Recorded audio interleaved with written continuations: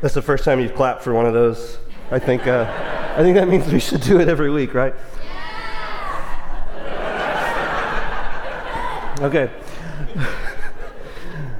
Today's Youth Sunday, and in years past, Youth Sunday has been a day where kids serve in every area, and it's my understanding that we've had a variety of musicals, skits, and performances each year.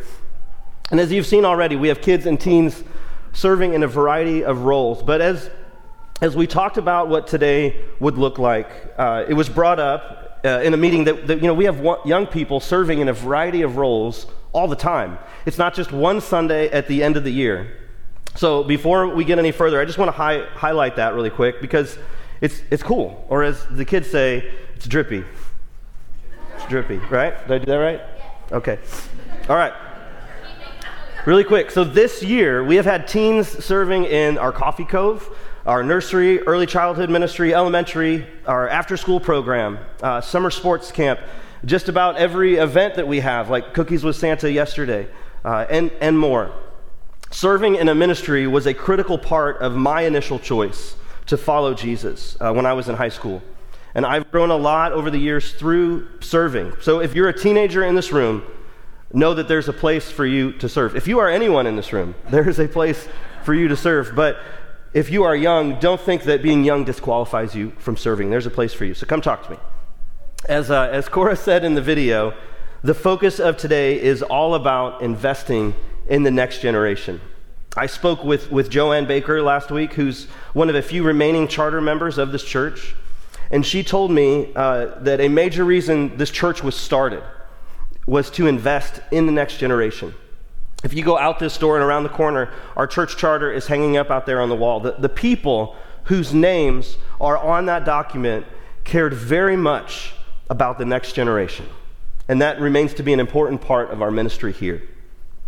We're going to spend some time in Deuteronomy 6 today. Before we get there, I need to give you a disclaimer. When we preach here, we try very hard not to stand up here and just give you our opinions. The focus of our time every Sunday is the truth of God's Word, because it's when we're faced with the truth that we can become open to God changing us, for God moving in our hearts. And the Bible and the Holy Spirit do that much better than my opinions, but you need to know today, I have strong opinions about this. I've been working with teens and student ministries in either volunteer or staff roles for 20 years now, and now I'm doing that here at Broadway. So I have skin in the game, as they say. I'm very, very passionate about this, and as we'll see in Scripture, God is very passionate about this too. So what are some things that matter to parents when they have kids? It's a long list, but just a few: safety and security, health, their kids' education, future success. All of those that I said are good things. They're good things. But what we see in Scripture is that those things aren't at the top of God's list. What's on His heart is our faith being passed on from generation to generation. So I want you to imagine with me for a second that there's a dresser here, maybe like one of those tall dressers. And everything that I just mentioned, safety and security, health, education, success, they're drawers in the dresser. And what happens for a lot of people is that our faith in God, our relationship with Jesus, becomes just another one of those drawers in the dresser. It's just another thing that we want for ourselves or that we want for our kids. But faith in God is not meant to be a drawer in that dresser. The way our relationship with God, what God wants is that our faith in Him, our relationship with Him, is the dresser. It's the thing that all the other drawers, all the other things fit into. Following Jesus informs how we view everything else in our lives. Let's look at what God says about this in Deuteronomy 6, starting with verse 1. Now this is the commandment, the statutes and the rules that the Lord your God commanded me to teach you, that you may do them in the land to which you are going over to possess it, that you may fear the Lord your God, you and your son and your son's son, by keeping all His statutes and His commandments, which I command you all the days of your life, and that your days may be long.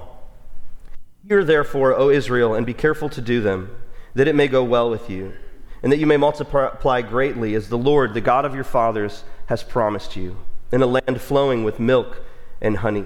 Verse 4, Hear, O Israel, the Lord our God, the Lord is one. You shall love the Lord your God with all your heart and with all your soul and with all your might. And these words that I command you today shall be on your heart. You shall teach them diligently to your children, and shall talk of them when you sit in your house, and when you walk by the way, and when you lie down, and when you rise. You shall bind them as a sign on your hand, and they shall be as frontlets between your eyes. You shall write them on the doorposts of your house and on your gates. Now, these specific promises and these specific commands in Deuteronomy, they're directed towards the nation of Israel. But the principles there in that passage, they apply to us as well. God gives a series of commands to the nation of Israel, and he says, this is not just for you. Verse 2, that you may fear the Lord your God, you and your son and your son's son, by keeping all his statutes and his commandments, which I command you all the days of your life, and that your days may be long. God didn't do all that he did for the nation of Israel just for them to keep that to themselves. He instructed them to pass it on to their kids. And that's true for us too. We talk about sharing our faith all the time. God didn't save us by his grace so that we can keep that good news to ourselves. He wants us to share courageously, and that starts at home. In verse 3, we see the promise of blessing. Hear therefore, O Israel, and be careful to do them, that it may go well with you, and that you may multiply greatly, as the Lord, the God of your fathers, has promised you, in a land flowing with milk and honey. Again, this specific promise is for the nation of Israel, but what many of us in this room have learned is that when we align our hearts with God's, when we choose to care deeply about the things that he cares about, our lives are changed. When we do this, even when life is messy, even when things are challenging, we can see how God is moving. We can see his blessing in our lives. We can say, it is well with my soul. God gives us joy and peace, among other things, and we experience life to the fullest. So with that being said, what is something on God's heart? What is important to him? Well, in verse 4, we read this again. Hear, O Israel, the Lord our God, the Lord is one. You shall love the Lord your God with all your heart, and with all your soul, and with all your might.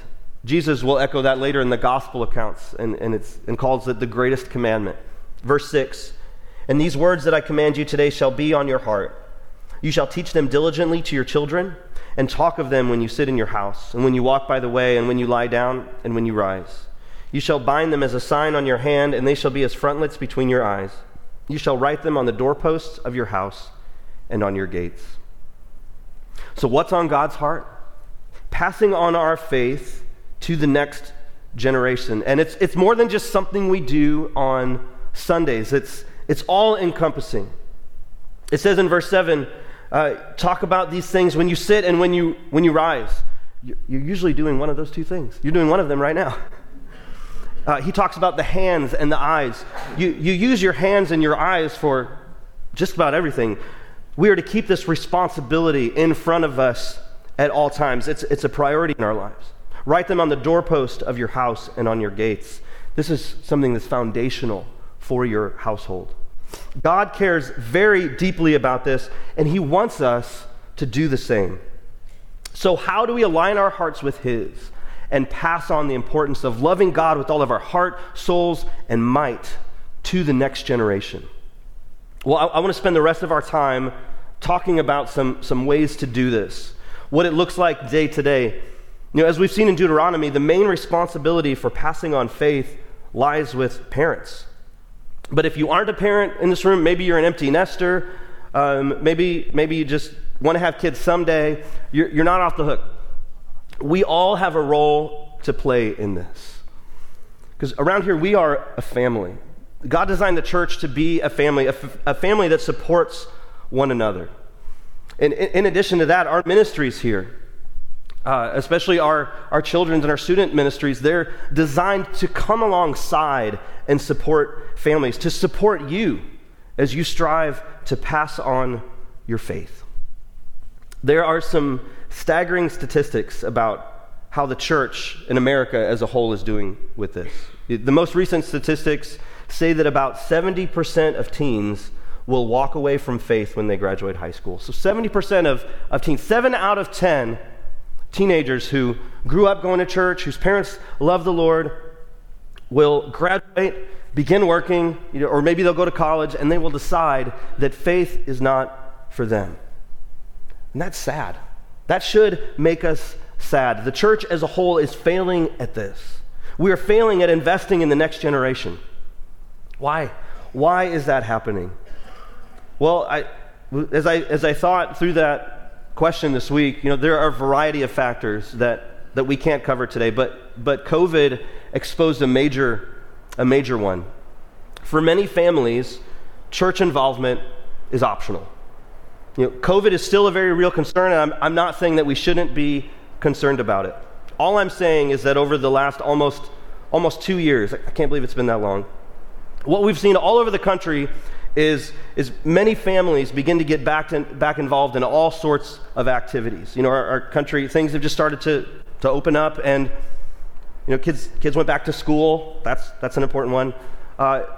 Kids started to get back involved in sports, after-school clubs, extracurricular activities. We started having family gatherings again. People got memberships to the YMCA. All the stuff. Fill in the blank. Except for many, church has remained something that's optional. It didn't quite make the cut of those important things. And even if faith is a priority for you, the sad reality is that your kids still might grow up and not make their own faith a priority. I don't know if there are any statistics about that. However, there's one thing I know for certain, that if you make faith a priority in your home, if you make that a priority in your life, there's a really good chance that your kids will do that too. There's still a chance they won't, but there's a really good chance that they will. And I also know this, that if you don't make faith a priority in your life, your kids will very likely follow that example too. They won't make faith and church a priority in their lives. I've seen many people only participate in church when it's convenient, and then wonder why their kids grow up and don't love the Lord. All of our worldviews are being shaped all the time. How we see the world is shaped by who we spend time with and what we let into our heads. In our information age, we are constantly bombarded by things vying for our attention. And as adults in the room, we feel that, right? It's overwhelming sometimes. And I can't tell you how many friends, as I get on Facebook sometimes, have saying, well, I'm taking a break from social media. This is stressing me out. It's stressful sometimes. And if that's true for adults, how much more is it true for kids? I've always been an impressionable person, but that was much more true about me when I was young. So how can we make faith and church a priority so that our children aren't only influenced by everything else around them? They're going to be influenced by all sorts of things. We can't shelter them from everything, but how do we make sure that faith in God and what God says about them and God, who God says they are and who He wants them to be, how do we ensure that they hear His voice in that? Well, it starts at home. And as we read in Deuteronomy 6, it's all encompassing. So talk about God with your kids. Share stories of your own faith. Talk about the doubts you worked through, or maybe that you are working through. Your kids need to know that you are a sinner saved by grace, just like they can be. So tell your kids and remind them that following Jesus has made a difference, the difference in your life. Encourage them to read the Bible. Get them age-appropriate materials and things. Read the Bible together. Pray together. One of the things that my wife and I have done over the years with our boys is utilize some of the reading plans in the YouVersion Bible app. We've talked about that app up here before. On there's daily reading plans for everyone, but there's some designed specifically for kids and teens, and you can even read them on separate devices and then leave comments for each other at the end. It's really cool. I'd also encourage you to utilize Right Now Media as well. Our church has a subscription to that so that we all can use it. I mean, it's available.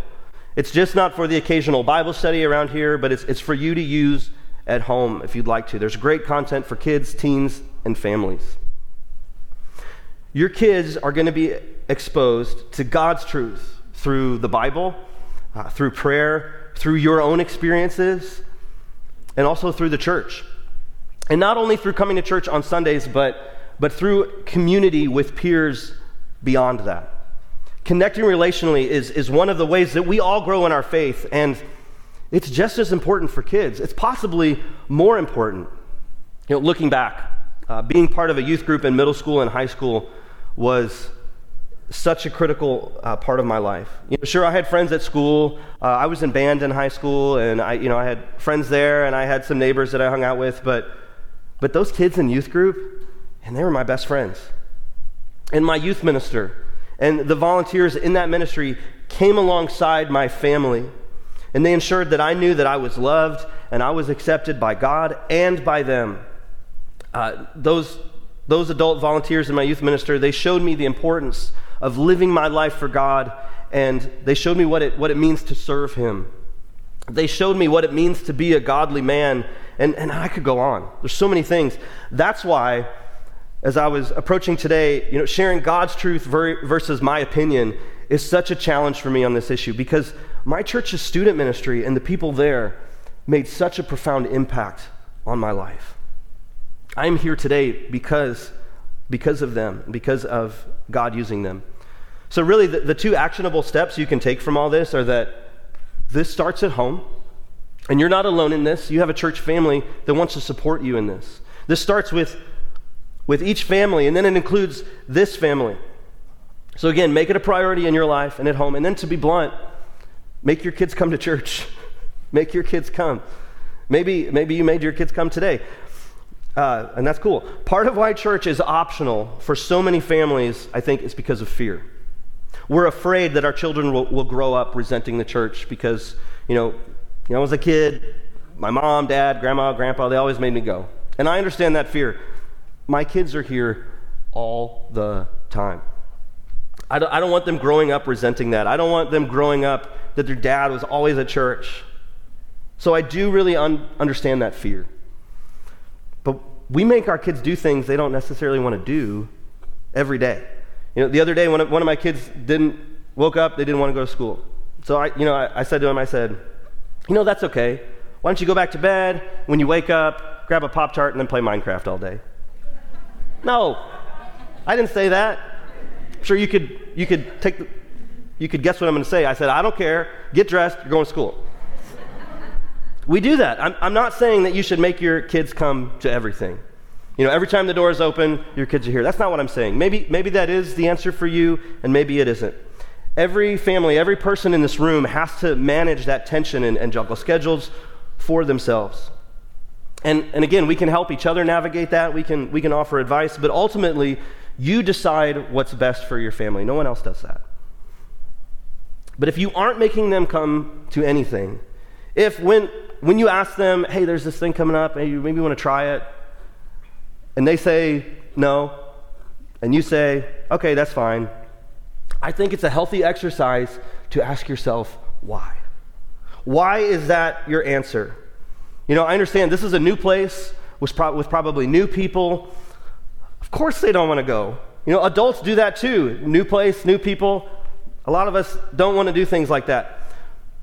So I guess what I'm saying is have an honest discussion about this. Have an honest discussion with your spouse, with God. Think through this on your own. Why aren't you making them do anything if you're not? If faith is a priority for you and has made a difference in your life, there might be a season where you have to make your kids be part of a church community. And that's okay. That's okay. We have a lot of opportunities here for you to say to your kids, you know what? You're trying this. You're going to this. And I hope that over time, it becomes something special to them, just like it has been for countless others. A few of those opportunities I want to just let you know about. In addition to Sundays, we have extra events for kids starting at preschool age. Donna Flight and Jody Stamps do an incredible job leading our early childhood and elementary ministries. Jessica Sharp's on that team as well. They plan and organize great things for kids and families throughout the whole year. We just had a really great event yesterday. These are all designed to be opportunities for connection. Sure, they're opportunities for fun, but they're opportunities for kids to connect. One really great example coming up is CIY Superstart in February. That's for 4th and 5th graders, and it's going to be awesome. There's right by the Kid Life check-in area, there's a tall yellow table. There's information about Superstart on there. It's also on our website.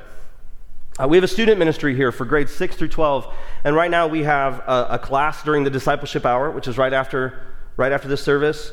It's every Sunday, and then we have midweek on Wednesday evenings. We play, we eat, we talk a lot. I talk a lot. We open God's Word, and then we break into separate small groups for middle school and high school. Also, with the middle school being right across the street, we offer an after-school program every Tuesday. Every Tuesday there in school, we open this building up for middle schoolers to come. You saw some of that in the video. We play games, we talk about Jesus, and we invest in the lives of those kids.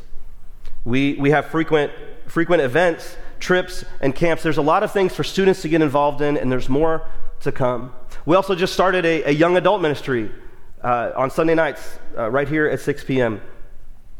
So, if you've been sitting here listening so intent, you guys have been listening very intently today, thank you, and you don't have kids, or maybe you don't have kids at home anymore, you might be thinking, how does this apply to me?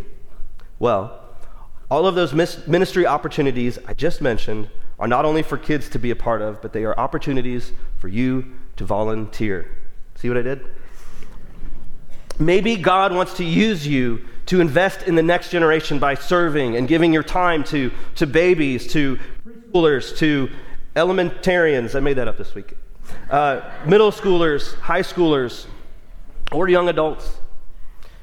Parents are often the number one influencer in their kids' lives, but everyone needs other people who care about them. People who care about their future. People who care whether they choose to follow Jesus or not. People who care because of the profound impact that God has had in their own lives. So pray about volunteering in those ministries. I can tell you with 100% certainty that you are needed. Every one of those ministries needs more people willing to step up and help. Also, be thinking and praying about who is already in your life that you would consider the next generation. Who do you come into contact with during the week that you can invest your life in? Who do you work with? Who's in your family? Who are your neighbors? Who are the people that need to know that there's a God who loves them? Who are the people that you can do simple things for to invest in their lives? One more thought before we take communion together. Maybe you have kids who are grown up and don't have a relationship with Jesus, and this message has been discouraging. Maybe you didn't follow Jesus when your kids were little. Maybe it wasn't a priority for you. Maybe you made that decision when you and when they were older. I think we can all look back on our lives and see how we could have done things differently, but it's not healthy to linger there. God didn't save you so that you could linger on the past. I want you to know that it's not too late to start caring about this. It's not too late to align our hearts with God's and care about passing on our faith to the next generation. On the other hand, maybe you made them come to church and they still walked away from it. If maybe you already do care deeply about this and you're really discouraged today, don't give up. Don't give up. God will never give up on them. So pray for your children. That's one of the best things we can do. Pray for your children. Pray for your grandchildren. Pray for your nieces and your nephews. Show them the impact that God has made in your life. You might not be able to make them do anything anymore, but you can still influence them.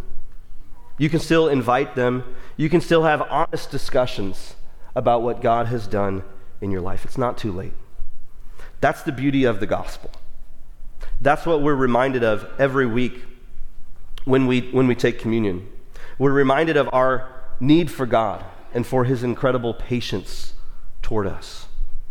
So let's pray and then spend the next few moments reflecting on God's amazing love. Let's ask him to help us be a people, be a church who share that love with the next generation. Let's pray. God, we're so thankful for your mercy and your grace. Thank you for your patience with us. God, I can't tell you how many times I got to the end of the day and I thought, and I failed today. I didn't do a good job showing my kids Jesus or praying with them or encouraging them to seek you. But God, I thank you that there's grace for that too, and that each day is a new day. So God, would you help us to make this a priority and help us to navigate all of the things in this life that we face, all of the things in this life that our kids face. And God, give us wisdom. James says to ask for wisdom, that you'll give it. God, we need wisdom. We need you to guide us in this. God, thank you for the kids of this church and the kids that they influence, their friends. God, we just pray for the next generation in our communities, God, that they would grow up knowing and hearing, God, that you love them, that you died for them. Thank you for the sacrifice of Jesus. And we pray this would honor you as we reflect on that now. In Jesus' name, amen.